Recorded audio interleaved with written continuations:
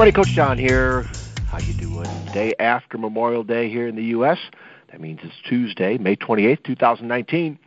Driving in this morning, had to get me some Sam Crowley. Probably a little bit tired. I woke up early. Dog woke me up to head out to use the bathroom, so to speak. And it was early, about half hour, 40 minutes before my alarm. So went back to bed. Didn't really fall back asleep. Got up, so dragging a little bit. Hey, and you know what? The coffee hasn't kicked in yet. It's one of those things that hopefully it'll happen soon. But driving in, just feeling kind of tired, just kind of run down a little bit. Great weekend, nice anniversary weekend. Had that trip up to Mount Pleasant with my wife and the hallowed grounds of Central Michigan University, where we met so long ago. Definitely, holy cow, it's been almost 33 years or so that we met, and we just celebrated 29 years of marriage. So we had a great weekend. But definitely, like my wife said, hey, could use another day. Who couldn't? But it doesn't work out that way. So listen to my buddy Sam, and he was talking about graduation and his daughter and niece and, a lot of stuff going on. Hasn't podcasted in a while with all this stuff going on. And it's about life. Life gets in the way. But he brought up this point that I've really kind of been focusing in on, and it just got me a little bit refocused, a little bit more fired up. He talked about regrets and how going through life, we all know people that have passed on. And he talked about his dad, who abandoned him and his family. Sam, I think, was the youngest of 7 or 8 kids in his family, and his dad left when he was 3 months old. Definitely a blow to the family, and you look back at something like that happening. It's a mile marker. It's a point in someone's history. I think that makes a difference, although it not be a great difference. But it is what it is, and it set Sam on his road to his life.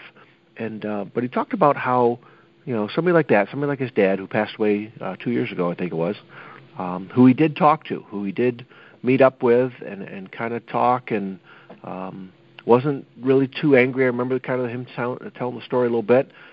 Definitely it was something that he needed to do, wanted to do. He's glad he pulled it off. But also at the same time, I think it's driving him not to be that. And those lessons that are out there, you guys, that's kind of one of the messages today about these regrets. People like that, God bless them. They maybe they think they're doing the best thing they could. Maybe I don't know what they're thinking, because I don't picture myself ever abandoning my family like that.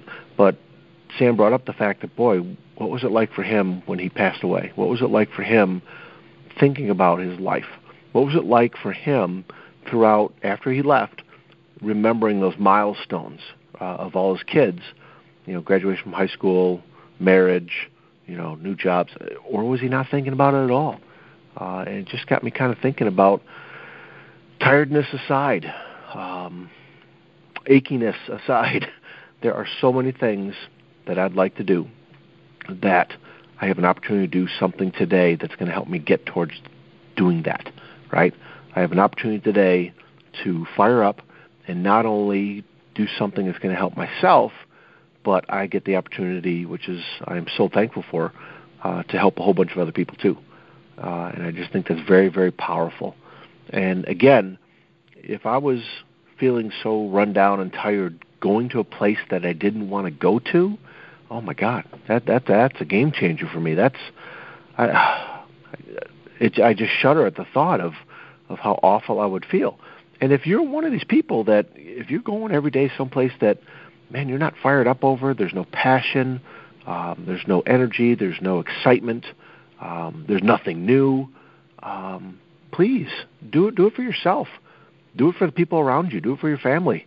As far as looking to go after something new and exciting and something that has your heart, right? And something that you can look forward to and something that you can keep learning.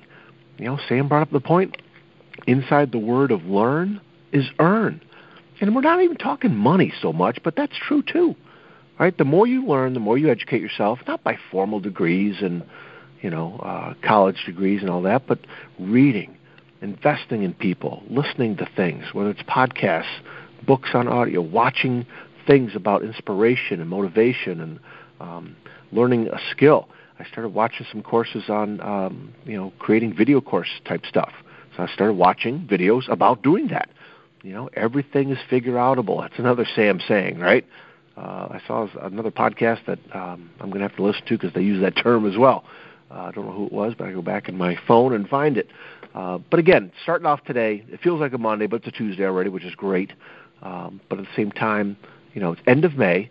When is the time going to be just right for getting going on what you want to do? If you're waiting for things to line up, like Sam said today, they'll start lining up when you start doing something. And for years I've thought of it. I haven't written much down, which is also a problem. But I've thought of it, haven't acted on it. I've let other things get in the way. And now it's funny, the tide is turning, the page is turning, whatever you want to say, about some things being different. Those regrets, you guys. And I just looking up an article real quick about, what, none of us want to think about dying, but please, we got to understand it's all going to happen to us, right? When we get to that point, we won't be able to do anything about the things that we haven't done. We won't be able to do anything about the dreams that we had, and that's scary to me. I'm starting to cry right now about it, about getting to your deathbed and having all those regrets and all those ideas and all those things. Whether Les Brown's story, I bet you it's true. All those kind of figures, those kind of faceless things around you on your deathbed, and you ask them who they are, what are they doing there. They're all the ideas that you didn't act upon.